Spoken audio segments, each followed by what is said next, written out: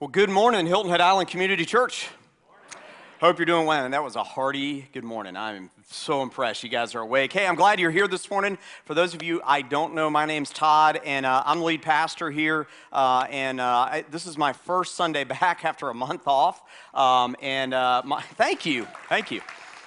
All right, were you clapping for the time off or the I'm back? I'm not really sure about that, but hey, I'm really glad that you're here this morning. I haven't been here for a while and just wanted to take a moment to talk a little bit about where I've been and kind of what God has been doing in me these last few weeks. I took a planned sabbatical. I put planned in there just so you don't think like, oh man, something happened there. Back in, I think it was about probably February or March, I realized how incredibly tired I was, and I realized it was time for me to take some extended time off, and I decided to do that this year. I've never done that before, never taken 4 weeks off, really never taken more than about 10 days off in a row. And we went into the summer, and at the beginning of the summer, I went to kids camp with Leslie and our kids, which was just awesome for me. Probably not the kids, but that's a whole nother story. Anyway, it was awesome, Camp Kid Jam. It was great. And then a few weeks after that, I went on a missions trip. Who is my Belize team here? Some of my Belize team are here. I know I saw them. You guys rock. Miss you guys so much. It was a great trip, amazing trip. One of the best missions trips I've been on. Great team. And I remember getting back, and I remember thinking that I've kind of been, before Justin Boyder got here as our new youth pastor. For the last year, I've been a youth pastor. All right, yeah, Justin, you got a fan over here, man. There's one. All right, so anyway, I've been, for the last year, I've been a youth pastor, been working on All In, raising money for the purchase of Building B and to pay this debt off and to do a couple other things, and went on a mission trip, went to Camp Kid Jam, and I remember coming back from Belize going, I so need this. I'm so glad that I planned it. And I'm very thankful that I got some time off and had some good friends who kind of coached me through what a sabbatical should be. And they told me to lean into the rest. And I'm really thankful that I did that. Took about 2 weeks just to rest by myself. And I'm very thankful for some good friends here who gave me a place to do that. And just really got some rest. I call it the re-sabbatical because it was rest, it was reconnection with the Lord, renewing of my spirit and my mind and my body, and also really reestablishing what God has called me to do and what God has called us as a church to do. And I'm excited about what I believe is going to be a great next season in the life of our church. I really want to thank you, though, for giving me some time away. And I might be a little bit rusty this morning, but I'm really thankful that I'm refreshed and renewed and ready to go, and I hope you are today as well. But I want to tell you that there's one person I need to thank. She's not here this morning. She's taking some time off herself this weekend, and that's Cynthia Cullen, who happens to be my wife, but is also our programming and operations director. And I remember the first week I was gone this summer at Camp Kid Jam, she called me, and she said, I walked into the building this morning, and every light, every sign, every exit sign, the whole place has gone crazy. And I'm like, this is the way this summer's going to go, right? This is the first week of June. I'm like, this is the way it's going to go. And there was some kind of grid electrical issue in this area that caused 1,000 things to go bad. It caused our air conditioner that's about 30 years old to go down, which used to be over here. We have air today. Our new air conditioner got installed over the last few weeks. Praise the Lord, isn't that great? Yeah, some of you I liked it when it was warmer. Well, you're not up here, so anyway. And you're not in the second service either, which gets really, really hot if we don't have air. And so I'm very thankful that we got that installed. But Cynthia and Scott Mackay led the way on getting that done. And I got to tell you, that's a big deal to walk through all those processes. We're in negotiations with Hargrace. She's been working with our stewardship team on that, with our all-in team and with our elders on that. And so I just want to take a moment in the midst of all of this time when I'm just like, yeah, I'm just resting. Cynthia, she's here working and she's keeping everything going, and our staff is amazing. And I just want to thank Scott and Cynthia for really running point on all of those things that needed to take place. We had flooding because we've had a little bit of rain this summer, haven't we? And so there was flooding in backstage. We had to completely redo our patio. Fortunately, the flooding has stopped. We got air conditioning. The flooding has stopped. We got air conditioning. I decided I'm coming back from sabbatical. Now that all those things are done, I'm back, and I'm glad to be back. But I wanted to thank Scott, and I wanted to thank Cynthia, even though she's not here, for all the work they did.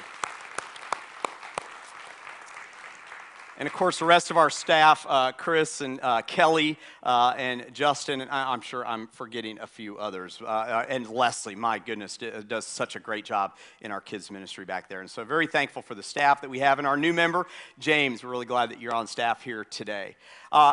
These past few weeks, I've been keeping in touch with what's been going on in the life of Hilton Head Island Community Church through web stream. I want to encourage you, if you miss a Sunday or if you miss 4 or 5 like I did, go back and listen online. You can go back and listen to past messages and keep in tune with what's going on in the life of our church. And there's a lot going on in the life of our church, so please, I want to encourage you to stay in touch. We're in this series called AKA God. I don't know about you, but there are times in my life where I have memory burn. You ever have memory burn? You got memory burn sometimes? Yep. Have something that kind of sticks in your mind. I remember in college, we had a guy on our dorm at Liberty, and his name was Seth. And Seth was one of these guys that would do anything that he's challenged to do, which is a really, really strong, good characteristic and a really scary thing sometimes, right?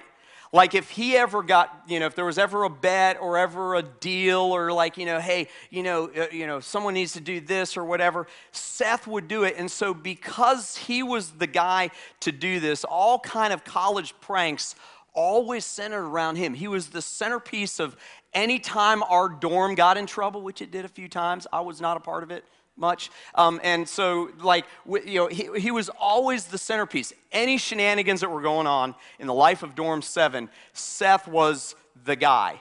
And so, in my mind, every time I hear the name Seth, what do I think of? I think of Seth from Liberty Dorm 7. And it's really bad because I have this memory burn that I sometimes apply to every Seth I meet. Sorry if your name's Seth in here. Sorry, all right, I'll try to do better. And I believe that sometimes we have memory burn when it comes to God. We have this idea in our mind of who God is and what He does based on something that's happened in our past. And so far in this series, you've heard from Jerry McCarron, you've heard from Clint Trebesh, and you've heard from Justin Boyder that God is faithful, that God is almighty and is a great provider, and that God is our Father. And even when you think about those terms and those titles and those other names for God that we find in Scripture, sometimes we have a tendency to kind of have that memory burn. We go back to that thing that we know. It might be painful in nature. It might be negative in nature. It might be something that is hurtful in nature. And therefore, listen, I don't want you to miss this. Therefore, our view of God is skewed and is incorrect because of maybe what is in our mind in the past. And because of that, we have an incorrect understanding of who God is and what He's done. This summer, as I mentioned, we went to Belize, and Belize happens to be a country that is a commonwealth of the United Kingdom. And on the Belize dollar, this is a Belize dollar right here. Some of you are like, that's not a dollar, it's a quarter. Nope, this is a Belize dollar. And on this Belize dollar, it has a picture of who? Queen Elizabeth. Queen Elizabeth II. It even has her name inscribed on it. Queen Elizabeth II. And inscribed on many countries, I think about 53 around the world that used to be part of the British colonies around the world, now are considered Commonwealth countries that have certain relationships with England that they like in Belize, they have the English army and the English military helps Belize if something were ever to happen. It's a country that used to be called British Honduras. And so in Belize, they have this relationship with Britain that basically says that the Queen is still sovereign. And while they have their own government and they have their own economy, the queen is still sovereign. And I wonder how many people around the world, because of their past experience with a king or with a queen, with a sovereign, have this idea that's negative in nature, that's kind of covered with memory burn of what a king is like. Because if you've studied history, you know that there were some kings that oppressed their subjects. And here we are in the church and we sing songs like we just sang, giving praise to God because He is the King. And so what does that mean? As Justin mentioned last week, what are the implications for us as Christ followers, and even those of you who are here today and you haven't made that decision to become a Christ follower yet? What does it mean that Jesus is King? What does it mean that God is King? Why do we stop and praise Him for something that for so long has represented oppression? That has represented something that really is, in many cases, led to suffering. Well, the Bible is clear that He is King, that God is our King, and we can worship Him that way. David recognized God as King. This line was mentioned in the very first song that we sang. It's from Psalm 10:16. The Lord is King forever and ever. The nations perish from His land. Isaiah made much of God being King. If you read through Isaiah, you'll see this, Isaiah 6:1, and I'll read through about verse 3. In the year that King Uzziah died, Isaiah writes, I saw the Lord sitting upon a throne, high and lifted up, and the train of His robe filled the temple. Above Him stood the seraphim. Each had 6 wings. With 2 He covered His face, and with 2 He covered His feet, and with 2 He flew. And one called to the other and said, Holy, holy, holy is the Lord of hosts. The whole earth is full of its glory. And if you skip down to verse 5, he says this, and I said, Woe is me, for I'm lost, for I'm a man of unclean lips, and I dwell in the midst of a people of unclean lips, for my eyes have seen the King, the Lord of hosts. Isaiah clearly recognized God as King. The nation of Israel had an interesting history with the idea of a monarchy. And some of you know a little bit of the history of the Jewish people, the nation of Israel, that they rejected essentially God's way and they asked for a king. And after asking enough for a king, God gave them a king. And most of their kings were evil, oppressive, and caused suffering and caused Israel to be terribly unfaithful to God. Didn't work out very well for them, did it?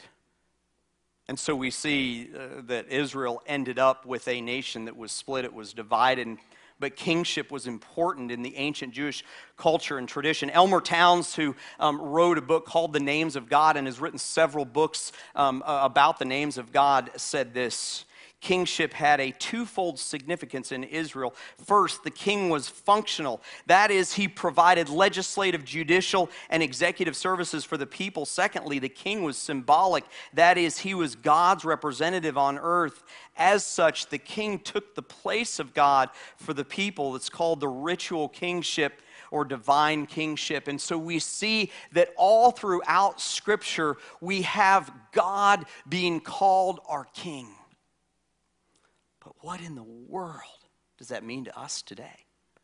What does that mean to us in 2018 when our view of the king or the monarchy, based on our either experience or our understanding of history, may not be that great? Even though the monarchy was established to help take care of its subjects, in most cases, they just oppressed them. What does it mean? Well, I want to give you a few big ideas today and then end with a bottom line and a question this morning. I think the first thing that we can understand is that God is, as Justin talked about last week, our intimate Father, but He is also our King. He is our intimate Father. Listen, I want you to grasp this because this is a little bit difficult for us to understand in our finite minds, but He is both our Father and He is our King. We find this in one of the most familiar passages of Scripture in Matthew 6, verse 9. Pray like this then. He says, our, what is it? Father. Our Father in heaven, hallowed be your name. And then the very next verse in Matthew 6:10, we see this as Jesus is teaching us how to pray. He says, pray your what? Kingdom. Your kingdom come. Your will be done on earth as it is in heaven. You see, he can be, and he is both our intimate Father and our reigning King. In fact, if you begin to study the Old Testament even more, you'll find out that those two titles for God became interchangeable. Isn't that incredible to think about that? That the title of king and the title of father became interchangeable. Dads, don't take that too far this afternoon, okay? I am king of this house. You will do what I say. You only get to do that one day a year, okay? It's on Father's Day, and that's long behind us, all right?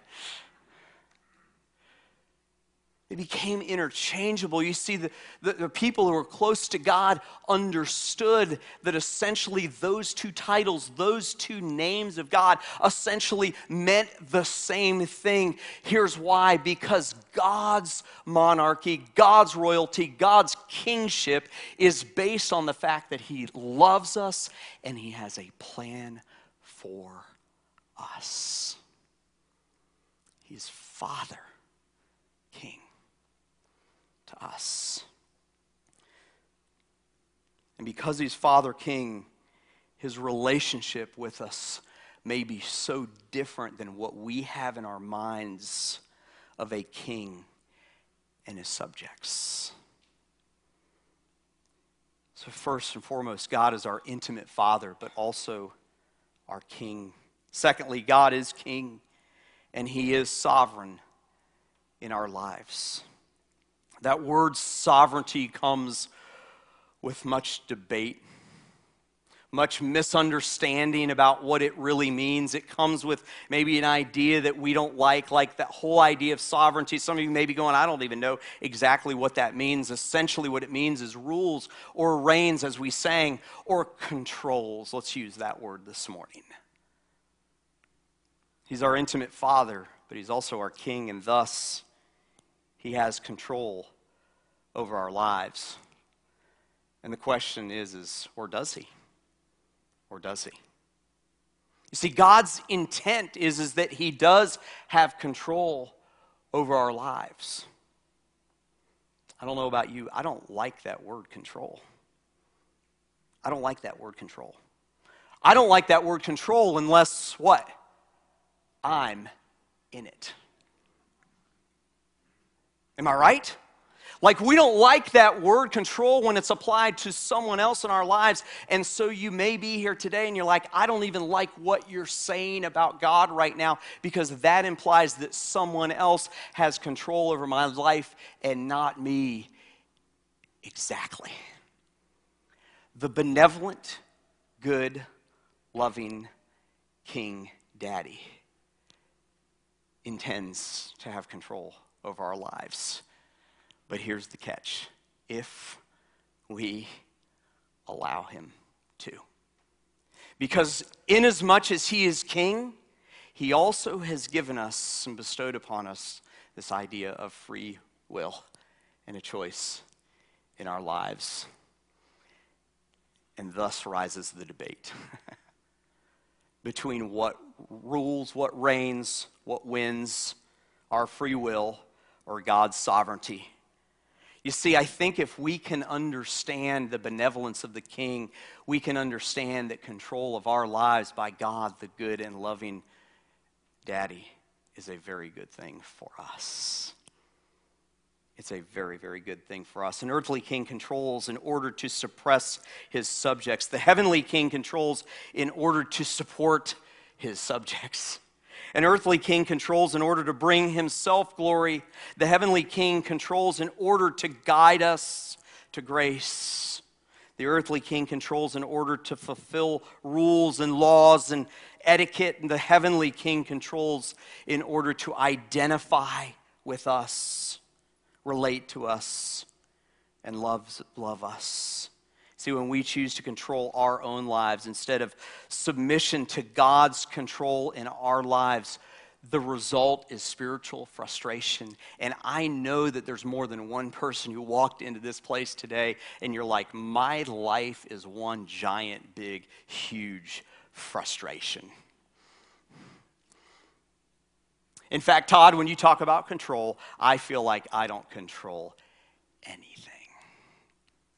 And that is exactly why I'm frustrated. Well, maybe for you, and maybe for me, what that means is releasing control to the one who is intended to control and guide us, the benevolent Daddy King.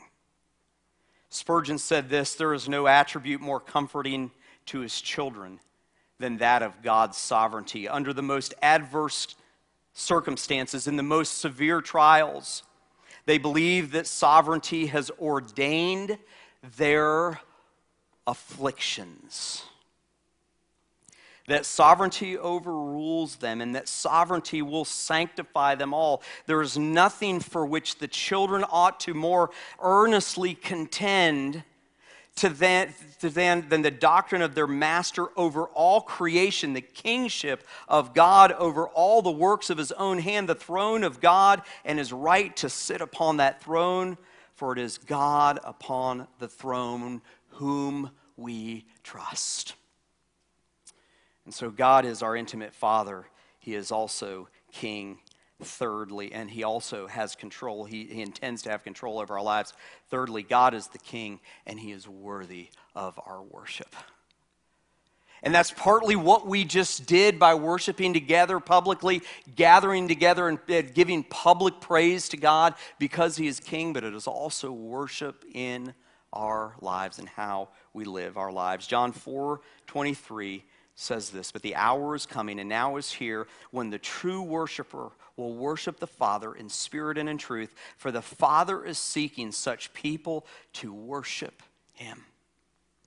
Spirit worship is based on everything that we are, our mind, our emotion, and our will. Truth worship is based on the revelation of God from his word. And I want to tell you something today. For those of you who are Christ followers, if you want to truly worship God, one of the best ways to do that is to go to his word and find the truth from his word. You're not going to find truth anywhere else in the world other than from God's revelation to you, through his Holy Spirit, through his creation, through other people, and through his word. And I wonder, as Christians in our modern day, if we've forgotten about the truth of his word, and how much our worship of him is connected to understanding and knowing that truth, and doing it here and doing it in groups, but doing it individually by ourselves on a regular basis. So God is King, and he's worthy of our worship. And then finally, God is King, and he offers to adopt us into his royal kingdom through new birth. He's King, and he offers to adopt us into his royal kingdom through new birth. John 3:3 says, Jesus answered him, truly, truly, I say to you, unless one is born again, he cannot see the kingdom of God. His disciples were asking him, what is it going to take to be in the kingdom of God? That's like me going over to the UK and going to the Queen's door, which I'd probably be arrested if I did that, but knocking on the door and saying, hey, how can I get in your family? That'd be nice, by the way, wouldn't it? In some ways. Some ways, probably not. But he's a good King, Father, who, listen, I want you to hear this, offers to bring us in to his royal family. Isn't that incredible? Like, he makes the offer for all mankind. No one is beyond the reach of the great, benevolent King Daddy. The Bible says all we have to do to enter into his kingdom as his adopted children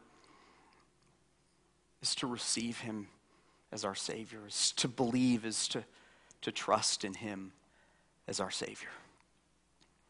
And so the idea of God being king, God also known as king, has great implications for us, not the least of which is that he offers salvation to those who believe. Think about it. A king is the least likely person and holds the least likely required position to extend grace to his subjects.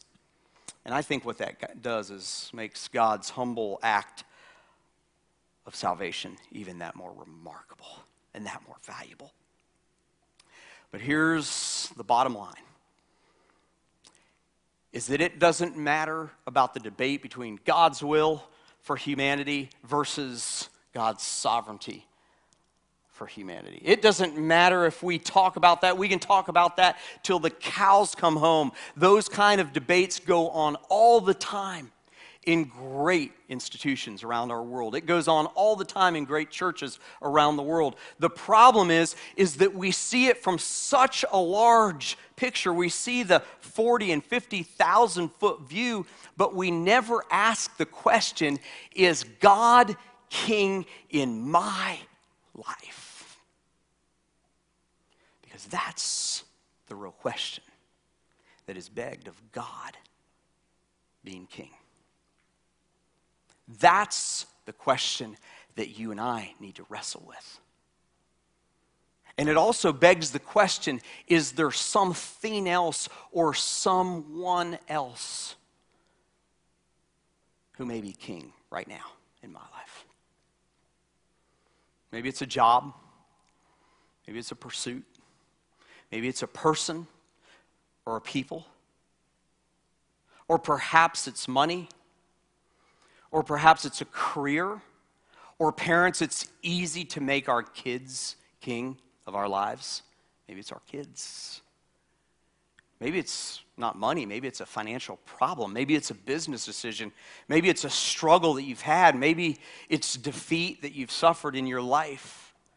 And you've walked in here today and you are completely frustrated. You feel like all you do is fight and wrestle with life to not be frustrated and irritated with the way things are going. And maybe today's your day, whether you're a Christ follower or not, just to say, you know what? It's time for me to give over control to the one who is king. And for some of you who walked in here today, maybe that means salvation. Maybe it means for the first time in your life, you give over your eternity to the King who died, the Redeemer King that we just sang about. Or maybe for you as a Christ follower, a very mature Christian in your mind, you're just frustrated with life. And maybe the reason you're frustrated is you haven't fully given over control to the one who loves you so much that he sent his son to die on the cross for you, the benevolent King, Daddy. Would you pray with me this morning? Father God, I pray right now in the strong name of Jesus that you would be with everyone who's in here today. God, I pray for those who walked in here today and they're not even sure why they're here. They were brought by a friend or they just found themselves for some reason at this place on this day. And this whole idea of you controlling their lives is honestly a little bit scary. It's honestly a little bit overwhelming. It doesn't really feel that great, but if they were honest and they looked at their lives, they have no control anyway. And maybe today their step is to accept you as their Savior, to say yes to you, Jesus. Jesus said in John 14, I'm the way, the truth, and the life. No one goes to the Father except through me. And today, if you're here and you've never accepted Jesus as your Savior, if you've never given over control of eternity and for your future, I want to give you the opportunity to do that right now and make that absolutely secure, that you know beyond a shadow of a doubt that if you died today, that you would be immediately with the King in heaven. The Bible says all we have to do is confess our sins and to accept him as our Savior, to put our trust in him, to believe in him, to receive him into our lives. And if you're here today and you've never made that step towards God being king in your life, to become saved, to have him take that place of whatever it is that currently is on the throne of your life that you believe in, would you be willing to say yes to Jesus today? It is the greatest decision that you could ever make in your life now and for eternity. And if you're here today and you want to put your faith in Jesus, you want to say, hey, yes, I believe in Jesus, I want to invite you to pray this prayer, just you and God, doing business right now, just in the quietness of this room. You can pray this prayer that I'm going to pray out loud. God, thank you for bringing me here today. And right now, I am choosing to make you my king by receiving you as my Savior. I know that I'm a sinner, and I want to know beyond a shadow of a doubt that when I die, I'm going to heaven. And so I accept you, Jesus, as my Savior. If you prayed that prayer with me just in the quietness of this room with no one looking around, would you just look up at me and just raise your hand? I won't embarrass you, I promise. I just want to pray for you. If you just raise your hand. Awesome. Awesome. Anyone else this morning? Awesome. God, I thank you for these who have said yes to you, God. You can put your hands down. God, I thank you so much for these who have said yes to you for salvation today, God. And I pray that you would help anchor them to your word, God. I pray that you would help anchor them to a church.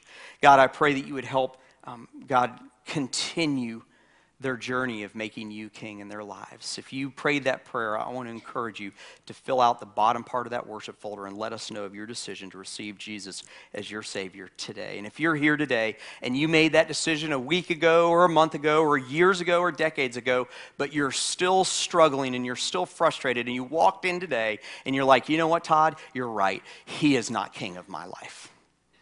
I want to ask you this question today. If he's not on the throne of your life, something or someone else is. Are you willing to put that aside, whatever it might be? Whether it's some kind of belief that you've gotten wrapped into, whether it's someone in your life that has taken over control or something that's taken over control, some kind of sin, some kind of failure, some kind of emotion, some kind of pursuit that you know is on the throne of your life, would you be willing to put that down and to replace it once again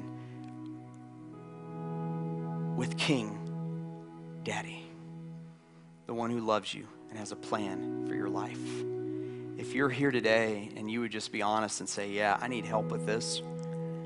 I've got some things that I need to lay at his feet. If you would just raise your hand, I want to pray for you as well this morning. Just raise your hand for a moment. I just want to pray for you. Father, I pray for these hands that are raised all over this place, God. I pray for those who are here today and maybe their hand's not up, but they're struggling with this. They walked in frustrated today and they're like, you know what, I've got to change my life because I'm not in control of it right now.